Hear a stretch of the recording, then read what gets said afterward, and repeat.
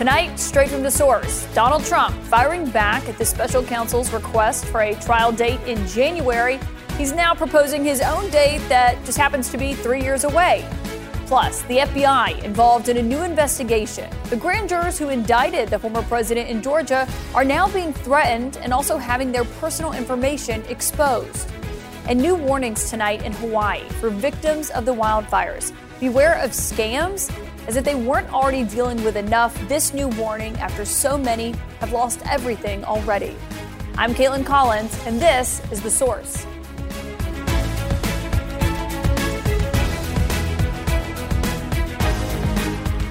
Tonight, Donald Trump's delay tactics seem to have gone into overdrive. His new ask for an extraordinary delay.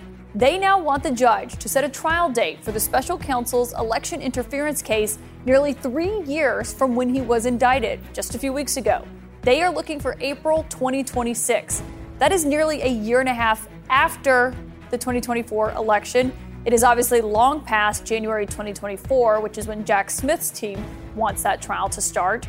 In papers that were filed just a few moments ago, Trump's legal team is arguing that the government wants to, in their view, deny the former president and his counsel a fair ability to prepare for that trial. Trump's team is saying that Smith's proposed timeline would conflict with the other civil and criminal cases that he is also fighting. And while they do note that his obligation to prepare for this case is not nullified because of the other legal issues that he is facing, they say that the court, they believe, should consider the effects that those other prosecutions is inevitably going to have on this one. They're also noting that there is a mountain of evidence for them to sort through, totaling 11.5 million pages. Trump, of course, does have a mountain of indictments piling up. That is something that is apparently bewildering even to him. Look, I mean, this is not even possible for over the last couple of months. If you talk about an election, they want to put you in jail. Also tonight, Donald Trump has just officially called off that news conference where he was going to really finally provide the proof, he says, that the 2020 election was stolen. I've been hearing from sources all day that news conference he had announced after he was indicted in Georgia earlier this week was really in serious doubt because Trump's attorneys had warned him that talking about baseless claims of election fraud could hurt his case in upcoming trials where he's being accused of trying to overturn the election. Trump just confirmed in a post on his social media site, but he is saying that his attorneys would prefer to put it in formal legal filings to fight that latest indictment in Georgia. So therefore, that news conference won't be necessary. I'm joined tonight by former federal prosecutor Ellie Honig. Ellie, obviously April 2026 is a date that, kind of surprised everyone, I think. They knew that they were going to push for a delay. How do you think the judge is going to respond to that? Well, Caitlin, when I first saw this date, 2026, honestly, I thought it was a typo. I said, they can't really mean 2026. I don't think the judge is going to take this seriously at all. I think the judge is going to see it as a wild overreach. That said, Donald Trump does, in his brief, make a compelling argument that DOJ's request that we start 4 months from now in January is also wildly unrealistic. As you said, Trump points out there's 11 million documents here. He almost physically can't go through that in enough time. He also makes an interesting point that the average federal conspiracy case, run of the mill, takes about 2 years to get to trial. And in fact, some of the people who stormed the Capitol, fairly straightforward cases, were given 2 or so years up until trial. So he argues that I'm being rushed, and I think the judge is going to have to find some workable middle ground here. Yeah, Jack Smith has pushed for a very ambitious date of January 2024, and Trump is asking for one, April 2026. I mean, but do they have a point when they're talking about the evidence here? Because they're saying that date is too soon, and one of the arguments is about all of the discovery evidence, and that they say, as they break it down, they would need to read, I believe it's 99,762 pages of documents a day in order to finish with the prosecution's proposed date for jury selection, which is in mid-December. And basically it's like reading War and Peace 78 times per day until then. Yeah, it was a good, colorful example. But look, this is a fair point. On the one hand, there's a tension here. On the one hand, there's a need to try Donald Trump quickly. I think there's a public interest in that. On the other hand, we can't forget he does have a Sixth Amendment right to fully prepare his defense. And he doesn't have to just read those nearly 100,000 documents per day. He has to analyze them. He has the right to investigate and mount his own defense. He has the right to bring motions. I don't see any earthly way he can get that done by Jack Smith's proposed date of January 2024. I also don't see why we need to push this out until 3 years from now. Ellie Honig, we'll see what the judge decides, of course, maybe somewhere in the middle. Thank you. Thanks, Caitlin. All right. All right, also tonight, one of the biggest mysteries that was embedded in that Georgia indictment we saw earlier this week against not just Donald Trump, but also 18 others was who are the other unnamed members of what prosecutors are calling, quote, the enterprise. In the words of the indictment, we are talking about unindicted co-conspirators, 1 through individual 30. We can now say for sure who many of those people are and how they connect to the former president. This comes at the same time that we are learning a special prosecutor is going to be named to investigate one of those unindicted co-conspirators because a judge initially said they were off limits to the district attorney. The list of co-conspirators reaches to the inner depths of Donald Trump's team. Boris Epshteyn is a key Trump advisor to this day. He is also, based on our reporting, co-conspirator number 2. He was so close to Trump that you'll recall he was sitting just a few seats away from the former president when he was arraigned here in Manhattan. If you dig through this list, it really runs the gambit from Bernie Kerik, who was the former New York Police Department commissioner, Rudy Giuliani's lead investigator, a former surfer from Hawaii, even to the CEO of Cyber Ninjas, that group behind a sham audit of ballots in the state of Arizona. There are a number of Republican officials on this list as well. The highest ranking one that you can see here is current Lieutenant Governor of Georgia, Burt Jones. That is who a judge ruled that Fani Willis couldn't indict because she had held a fundraiser for his political opponent.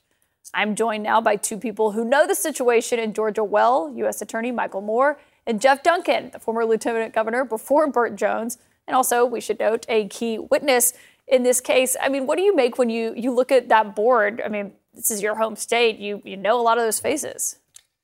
It's not surprising, really, at all. And I think, they're using this idea of unindicted co-conspirators to tell a story and put some context on it. But it also lets a prosecutor reach a little deeper into the whole of the enterprise and pull the noose a little bit tighter around the group. And it's a valuable tool. It also helps keep cooperators and witnesses in line because they can recognize that if they do try to do something against the story, against what they've told maybe under oath at some point, that they could end up on the opposite side of the versus mark with Trump. So it's a good tool, but I'm not surprised to see these folks in it. Yeah, I mean, so you think it could be potentially used to help flip other people? I mean, we'll see what that looks like for these 30 people. Burt Jones, I mean, he's the current lieutenant governor of the state of Georgia. The only reason he couldn't be indicted here, I mean, we don't know for sure that he would have, but the only reason he couldn't be is because Fani Willis held a fundraiser for his opponent. I mean, what do you make of the fact that he's unindicted co-conspirator number 8? So not very shocking. It was a kind of a technicality, and his team filed their grievance to get him off the initial list. But, he had a front row seat for this, right? He was a state senator at the time, and I was the lieutenant governor, and it really was kind of an odd motion for him.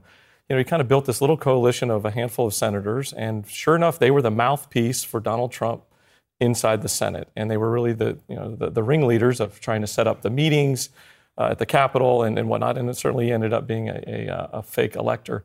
It was just interesting. I mean, these guys just got infatuated, in my opinion, to be in the cool kids club, right? It just was this draw of attention. They had President Trump's eye, and that was enough for them to just listen to whatever they said and did. And he was one of those who wanted you to call a special session of the legislature. Yeah, no, there was a big effort for a special session. There was a big effort, for meetings and official, capacities. It was easy to spot, but painful to watch them have to go through this process. I'm sure it's going to be an expensive one. Yeah, it's not just Burt Jones, though. I mean, there are other top Republicans from Georgia ensnared in this. I mean, Sean Still is a sitting state senator. He's my senator that represents our House. How do you feel about that? I mean, he's one of the people charged here, and now Brian Kemp's office, the governor, has confirmed that they did get that. And the question is whether or not he is going to be suspended because of this. Yeah, I mean, it draws into question. I mean, look, and I think he's got a whole stack of charges against him. And, I believe he was associated with the state party. A few years ago, this list of folks that were co-conspirators and indicted would have been a who's who of Republicans in Georgia. And now, to think about, there's 19 individuals and there's 30 co-conspirators. 48 people other than Donald Trump are all going to be infighting and trying to fight for their own freedom. I can't imagine they're going to have any sort of respect for Donald Trump or are worried about his future. I mean, what are Republicans in Georgia saying about that? I think there are some that are trying to distance themselves, and you've got some that are circling the wagons at the same time. And Jeff, you may feel different about that, but it strikes me that you have people who are remaining close to the Trump team and to the campaign, and then you've got others who may be running for a little bit of cover. What do you make of the fact that, we're just talking about how Trump is saying he's canceling this major news conference that, for those of us who covered Trump for a long time, we never really had any faith that this was going to be a real news conference. It shocked half the people who work for him, basically. But it has caused him saying that it was going to be this irrefutable proof of election fraud in Georgia. Brian Kemp came out and said that that's not the case. Brad Raffensperger, Mike Pence is coming out and saying it. We're almost 3 years past the 2020 election. There's probably a more technical term for this, but the dumpster fire has started again, right? To watch all this gyration going on, all this nonsense. And I do think, back to your point, I think Georgia Republicans are ahead of the game. We've seen this play out in 3D. We watched Brian Kemp go through it, and of course he beat the brakes off David Perdue by 52 points, came back and beat Stacey Abrams. But certainly not everybody's healed from the Trump virus. But I think nationally speaking, there's something happening this week that just feels different than the other cases. There's some sort of motion that really, the seriousness of this, the weight of this. Every day that ends in Y, for the next 2 years, Donald Trump's going to have something to do in a courtroom. And whether or not he's going to be flying around, whether or not he's going to be campaigning, whether or not he's going to be using all kinds of misinformation, who knows? But he's not going to win this election campaigning from a courthouse. And it just feels like Republicans are starting to wake up to that. I do think that, this idea of relitigating is going to be a problem for the lawyers. But at the same time, there's some merit to the thought that you do raise doubts during your case if you're defending Trump about the election. And that's because this entire indictment is about somebody trying to basically commit election fraud or get somebody else to commit election fraud if they knew that they had in fact lost. And so he just needs to get one juror to bite off that maybe there was something real here. Maybe there was something he should look at. Doesn't mean that they've got to buy into the whole thing. So I think you're going to hear about this as part of a natural defense. Otherwise, what's his defense going to be? He can argue that he was the president. He can argue presidential immunity. He can argue all these things. But at some point, they're going to have to come in and put this kind of argument out there to say, I wasn't totally off base. There may have been something else. Well, they'll just point to something that somebody said. Remember, it's not illegal for him to listen to his lawyers. It's not illegal for him to have a strategy session with Rudy Giuliani saying, or Sidney Powell. We go down the list of people. That being creative and sort of talking about things is not illegal. Now, this may have gone far to the field, right? To the crazy side. But he's got to be able to come in and say, I was listening to people who had information. I was listening to people who had talked about the voting machines. I was listening to people who told me what was happening in some of the rural counties in Georgia with the votes. And so you're going to hear this relitigation as part of his defense. And I think that's just the reality. I think it's interesting to watch this divide. Some of these indicted are talking about that they believe it was still rigged, and some are saying, well, I was listening to advice. And the other part is everyone doesn't disagree that they did this stuff. It's on Twitter, it's on the news, it's on video. They're just saying it wasn't illegal. That's right. Because they thought they were moving forward with something. That's right. We'll see what the jury decides. Right. And if and when that happens, it could be a long time from now. Thank you both for being here, our two resident Georgians, Michael Moore, Jeff Duncan. Up next, the FBI has now gotten involved in the state of Georgia after the grand jurors who voted to indict Donald Trump there earlier this week are now facing threats of violence. The people threatening them know their names and where to find them. Plus, the private debate strategy for Ron DeSantis from some of his top supporters has gone public, and we've got the fallout and quotes from it.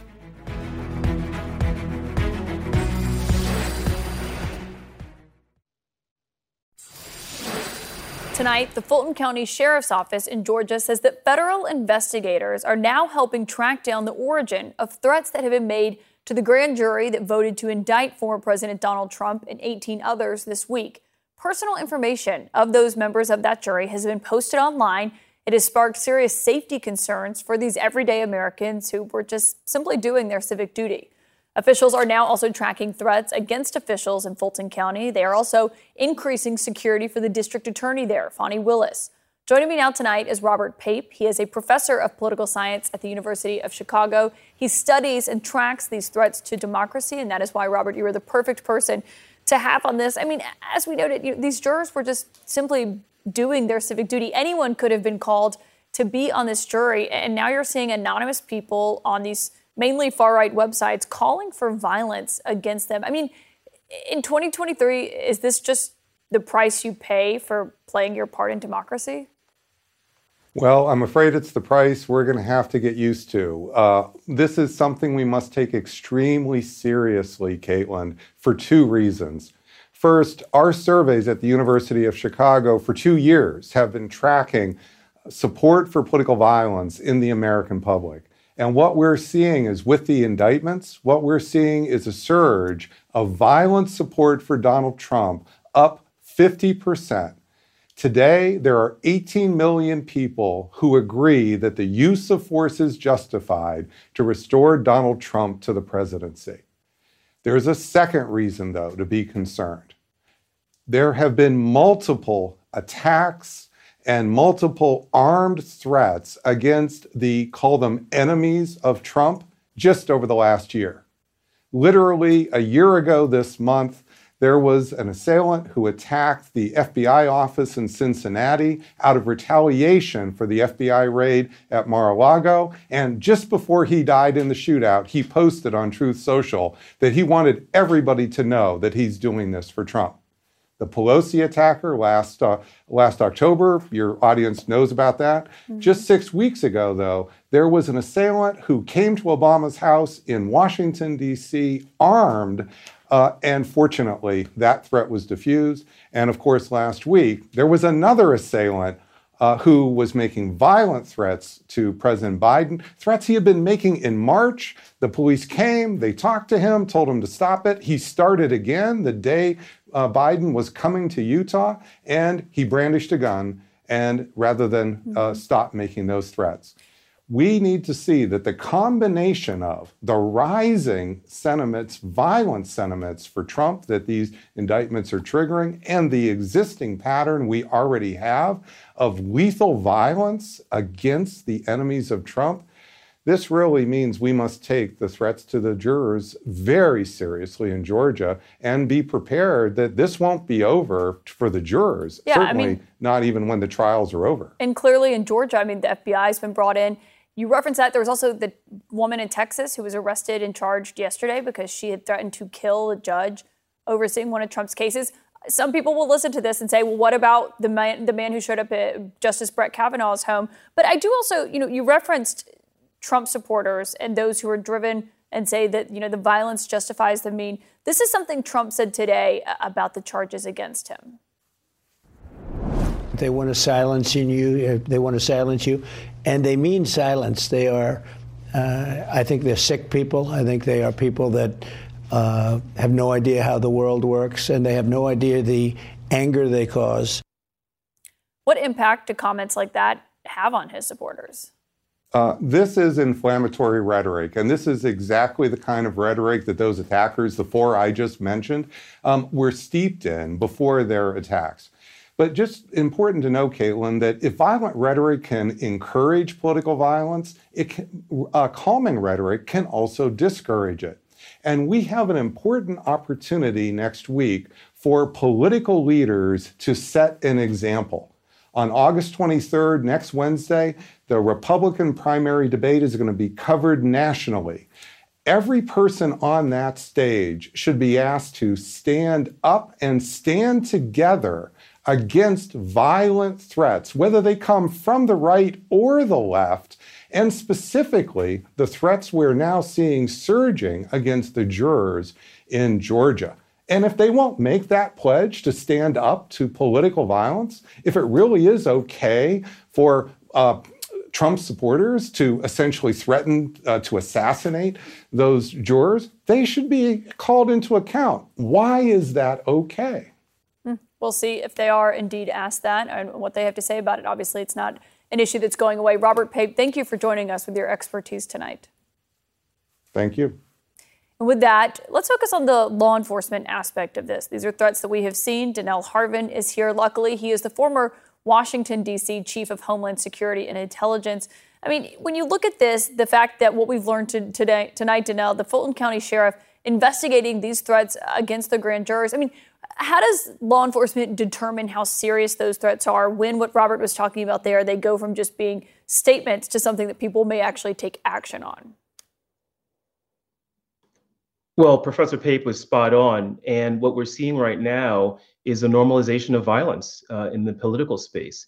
I'll tell you that the use of violence in furtherance of a political goal or ideology is at the heart of the definition of domestic terrorism. And when you have nobody, be it Trump or be it any elected officials, pulling these individuals back from the brink of extremism and violence, that's when you're going to have, I think, the long-term effects of what the radicalization and the inflammatory language. There's no one out there condemning this. There was no one out there on the Republican side or any political officials on the right saying that that individual who drove up from North Carolina looking for Obama after President Trump put out former President Obama's address was wrong. And so law enforcement have to weigh all these threats, and they have to do so very carefully because there's a First Amendment. The First Amendment allows people to be radicalized. I hate to say this. Radicalization is not illegal in our country. But making threats of violence is. And so there are limits to the First Amendment. There's going to be a lot of things you'll see on these websites. Some of these things are a lot difficult, more difficult than others for law enforcement and intelligence operatives to look on. Some of these encrypted chat rooms and the deep web stuff. So, they have to really triage all these threats and hope they find the real true bad actors. Well, they're triaging them. I mean, I think one question that people have had today is how these names even ended up online. And, what's not well known is that Georgia is unusual and that they, in the name of transparency is the goal of this, they require these names to be made public. I mean, what concerns do you have about the safety of those grand jurors tonight? Well, I was actually surprised to learn that. I think that officials should have had some forethought about that. Those jurors' names were in the beginning of the indictment. And so it really has a chilling effect on others who may be looking to serve or asked to serve on the actual jury or subsequent grand juries.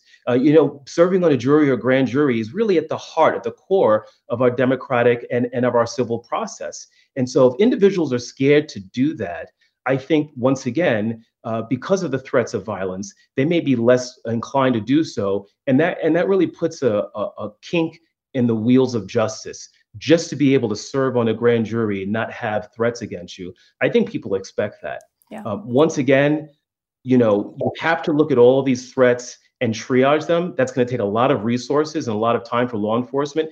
And you have to call in the federal authorities because they have some of the analytical heft to do that. Yeah, we'll see what they look like as the FBI is now investigating this. Danelle Harvin, thank you. And coming up, the Biden campaign is planning to counter-program the Republican debate next week that Robert mentioned there. But Democrats have their own issues that they are focused on. We'll talk about the strategy of that with one of the president's 2024 campaign co-chairs. That's next.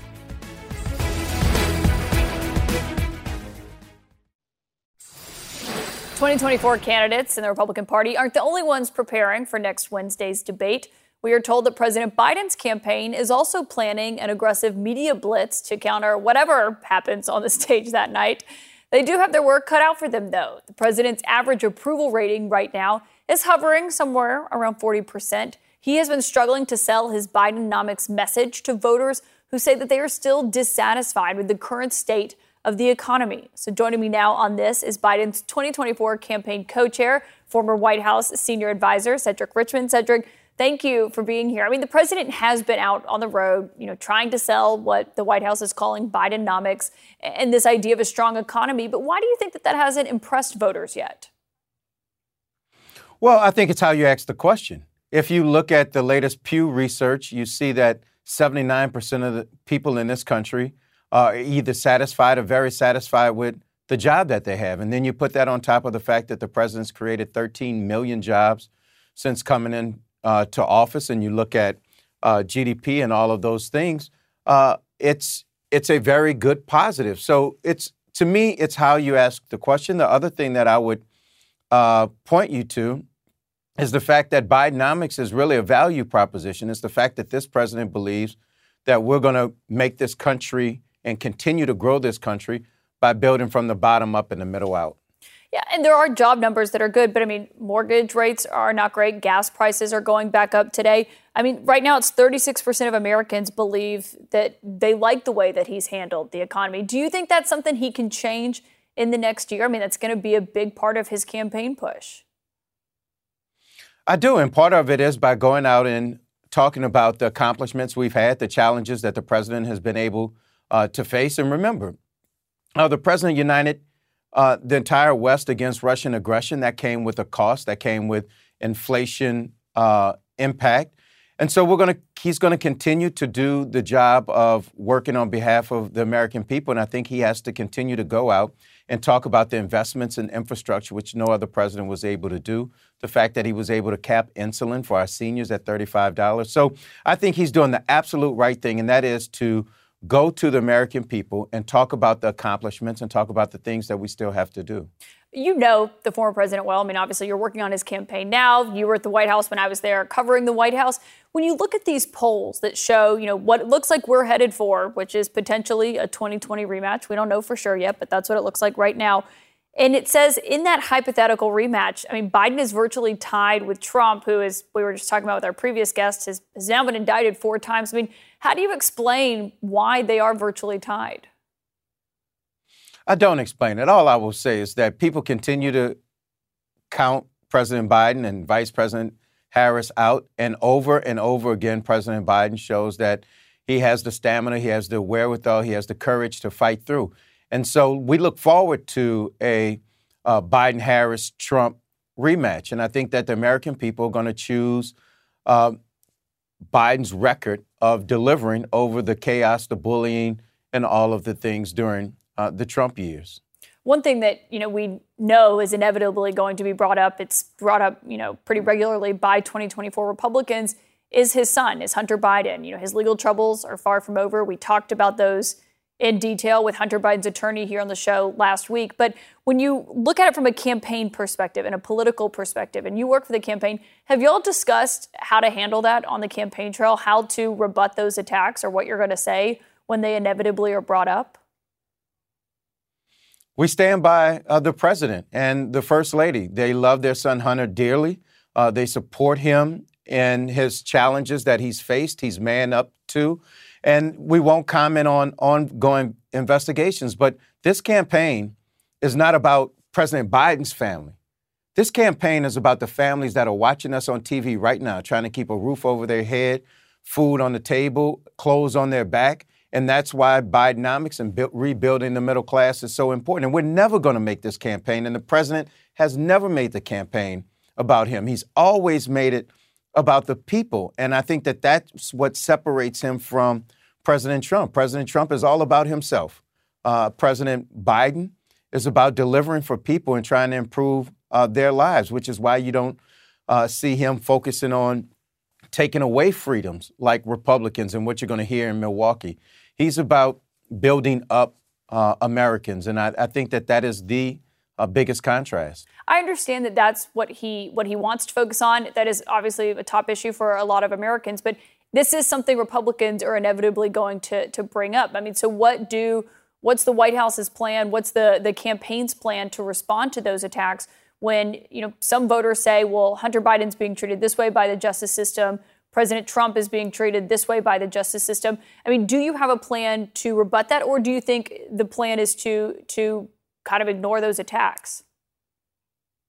Well, we won't ignore anything. I think what we will point out, though, is that President Biden on the campaign trail said that he wanted to restore the independence of the Justice Department.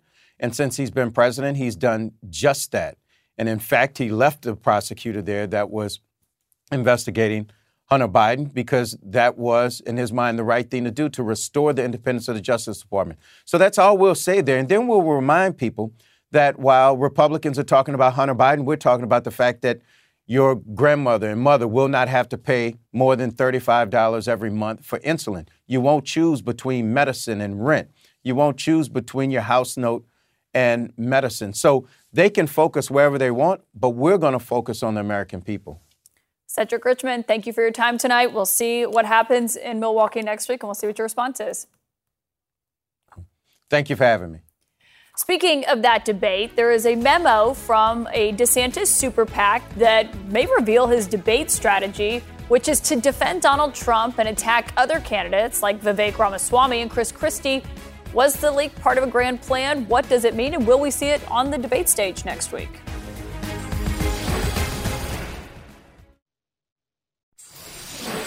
Tonight, there is confusion and some anger we are hearing among Florida Governor Ron DeSantis' campaign team after an embarrassing memo was posted online with tips for the Florida governor ahead of next week's first Republican debate. On one of the memos, which we should note were first reported by the New York Times, it suggests 4 basic must-dos for him next Wednesday. 1, attack Joe Biden in the media 3 to 5 times. 2, state positive vision 2 to 3 times. 3, hammer Vivek Ramaswamy in a response. 4, defend Donald Trump in absentia in response to a Chris Christie attack. Joining me now to discuss is Paul Wagala and Jason Osborne. Jason, I mean, you're familiar with debate prep. Is he going to be able to still use these very specific attacks in here, including, the one on Chris Christie saying, Trump isn't here, just leave him alone. He's too weak to defend himself.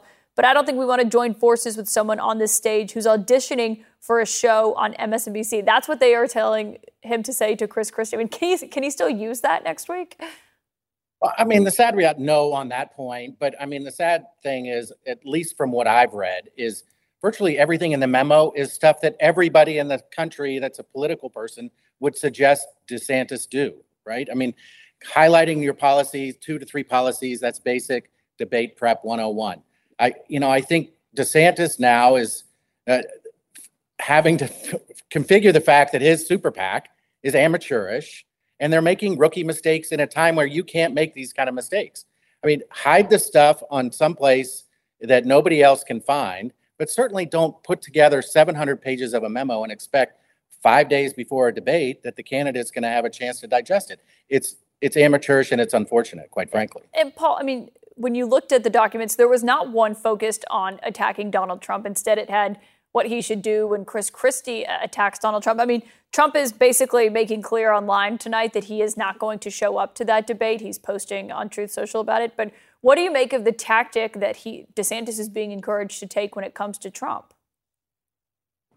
Yeah, if you're going to, first off, Jason's right. Leaking this is it's like the dumbest thing I've seen in a long time. I see a lot of dumb things. If Mr. Governor DeSantis wants to defend Donald Trump, well, that is Donald Trump's job. He has plenty of defenders. I think his people have put him in a terrible, terrible box because now everything he says in the debate, we're all going to say, oh, that was scripted. That was false. Governor Christie and Vivek Ramaswamy, who were mentioned in that memo, they need to send the DeSantis super PAC a fruit basket or something to thank them because anything now DeSantis says, they'll say that was canned, that was fake. There's this great line Groucho Marx used to say that the secret of life is authenticity. And once you can fake that, everything else is easy. Well, that's what they're telling him. They're saying, fake like you're a normal person. He's a Ronbot 2.023. Artificial intelligence has made great progress, but he's just artificial and not very intelligent. Yeah, and I should note, Jason, the DeSantis campaign has put out a statement from his spokesperson, Andrew Romeo, tonight saying, this is not from them. This wasn't sanctioned by them. It's his outside political group. But I mean, part of the memo refers to what's known as, what Roger Ailes deemed this orchestra pit moment, saying basically someone who falls or does something, kind of embarrassing or show-stopping is something that is going to be more remembered than someone who articulates this comprehensive foreign policy vision. I mean, is that what they're worried about happening on Wednesday night? Well, I think as Paul can remember the Orson Swindle, who am I and what am I doing here moment. But I don't think we're going to see something like that. Right. I mean, the reality is that, DeSantis is the only one that has high expectations. Everybody else, there's no expectations that any of them are going to have to meet. And unfortunately, DeSantis is going to have to meet those expectations and probably exceed them. And I know to your point that you just mentioned about what Andrew had said, yeah, the campaign is upset. This is a distraction that they did not need.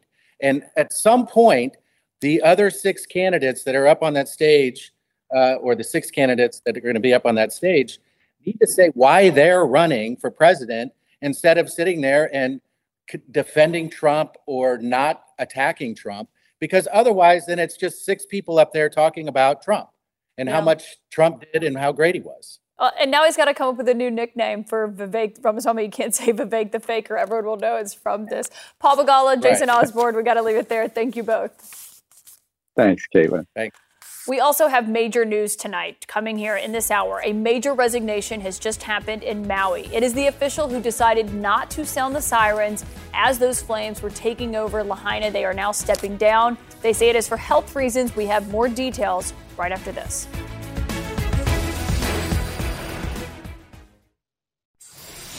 There's breaking news tonight out of Hawaii, where Maui's Emergency Management Agency administrator has just submitted his resignation, effective immediately, we are told.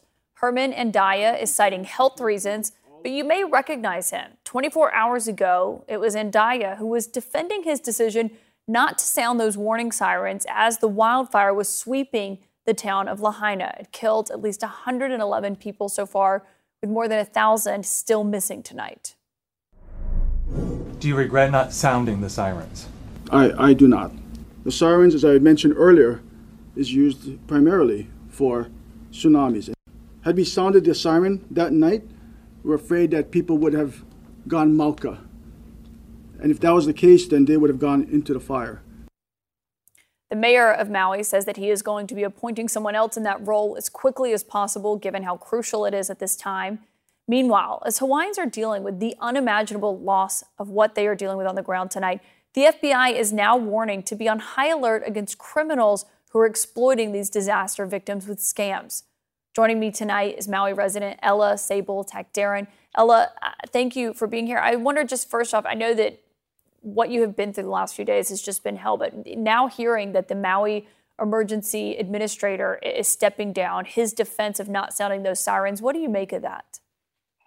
I don't have words, but I know that it should have been sounded because it could have saved lives when everyone's aware that there was fire going on at that time. However, I do feel like the mayor should have a big decision to make in regards to sounding the alarms as well, the sirens as well. And it feels like, a lot of people's hands were tied. They didn't know what to do at this situation. And I don't know what to say. I just feel like that siren should have been sounded because according to MauiSirens.com, part of that is wildfires. And of course, everyone's going to know that there's an emergency happening if that siren was sounded. And Ella, you've been affected by this firsthand. Right now, it looks quiet in your house, but you have 23 family members staying with you. That means there's 32 total people in your house right now. Can you what is your day-to-day even like at the moment? Right now, it still feels like, it still feels surreal that I can't imagine that this has happened. My house is full and my heart is full. All the community is coming together, helping each other out. And I'm just happy that we have each other. We're safe, unharmed and reunited. One of my cousins, after a whole week, finally see her in person. And she was stuck in Kaanapali, and today we finally reunited with her. We've been getting a lot of help from the community, and the community has been a big part of my family's survival. Without them, we wouldn't be where we are right now in regards to sanity, as well as our survival mode. You mentioned the community, but are you getting enough help from the government tonight? My parents received a check for $700, which was a slap in the face.